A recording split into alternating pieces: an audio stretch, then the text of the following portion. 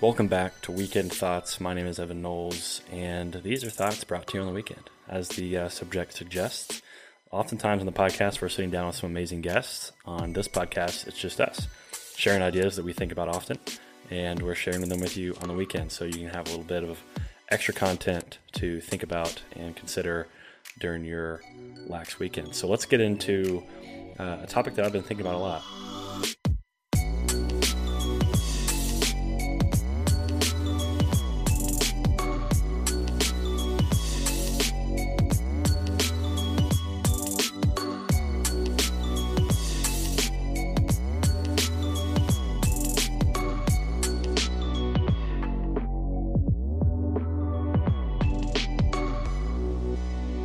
Right now, I think is one of the best times in history to be an entrepreneur, especially in the tech space. And I think that is the case because of big data and APIs. Many of the problems that humanity has faced and will face have been solved and will be solved using some kind of technology or some kind of big data. So I want to talk a bit about what the underlying infrastructure looks like behind a lot of this data and technology that you might not think about, but you interact with every single day. So one of the first things I want to talk about is what an API is. So an API is an application programming interface.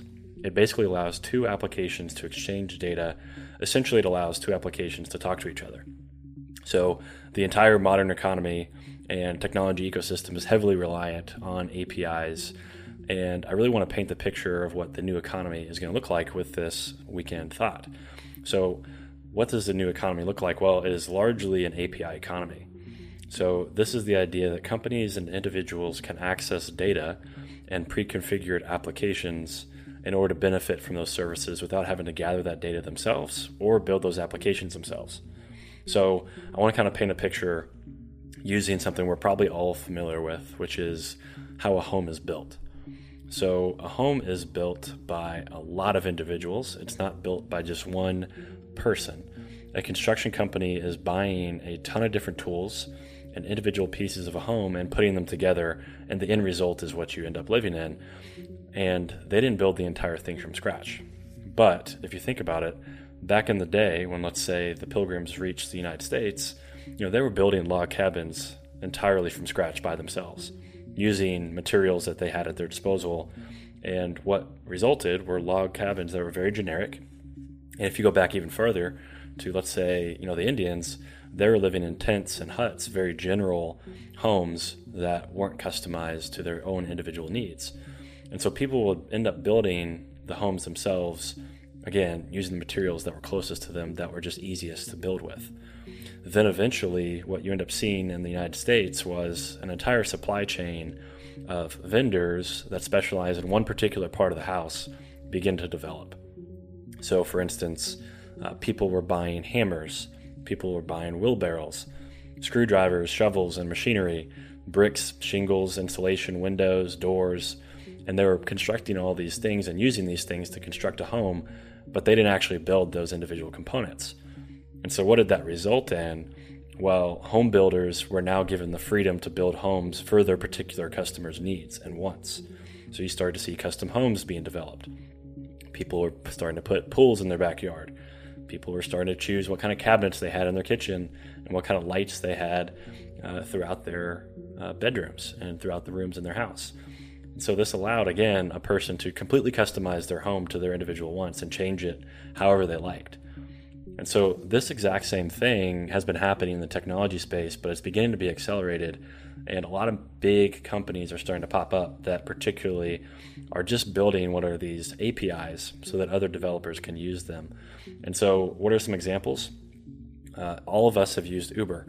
And Uber is built and put together using several APIs. One of the more prominent ones in the beginning was Twilio.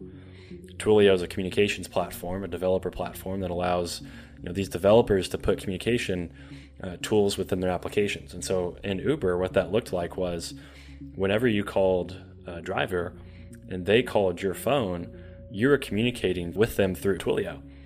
Another example would be Clubhouse, the app Clubhouse, the audio room social media application that popped up. Believe it or not, that application was built in 1 week using an API called Agora. Agora builds real-time communication APIs that allow an application like Clubhouse to connect millions, hundreds of thousands, hundreds, maybe just a few users within a live stream so they can communicate simultaneously in one room. And again, that was an API that Clubhouse developers didn't have to build themselves because it would have been impossible. If Clubhouse, to paint this picture, if Clubhouse built that technology themselves, it would have taken them years. And they did it within a week because they didn't actually build the technology. They just licensed it and paid for it through Agora. Another example is most of the time when you type in an address into an application and it auto-populates, that is a Google API. Anytime that you get a text or an email from a brand, that gets to you by passing through several APIs. And so just about every part of an application and a user experience is beginning to be constructed by these APIs. And the next wave of what's going to happen in the space is artificial intelligence essentially as a service delivered through these APIs. So what are some examples of this? Well, GPT-3, the company is actually called OpenAI. Elon Musk, Sam Altman, and several other prominent tech people have created this company to basically open source technologies like GPT-3 and artificial intelligence to the community.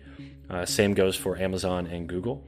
They have open sourced and are selling their image recognition software.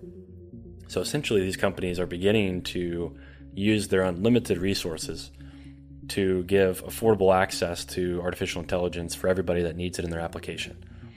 And so what does this mean for you listening? What it means is better technology, and it means that innovation is happening at breakneck speeds. It's happening really fast, and that's great for all of us, and our user experiences and our applications are starting to become more personalized and specific to our particular problem that we face.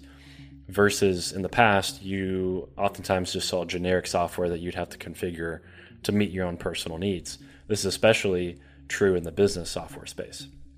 Oftentimes, a large business will buy generic software like Facebook or like Salesforce rather, and spend hundreds of thousands of dollars getting it to their particular needs.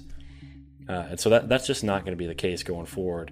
What you're going to start seeing is very personalized software for particular problems. And because of this, again, like I said at the beginning of this podcast, I believe right now is the best time to be an entrepreneur, not only in the tech space, but any industry, because software and technology is completely ubiquitous now, especially after COVID. And so what I would encourage you listeners to do is study these APIs, because really it's no different than just studying tools and studying Legos or building blocks or Lincoln Logs and understanding, I have this problem in my life, or I see somebody else has this problem.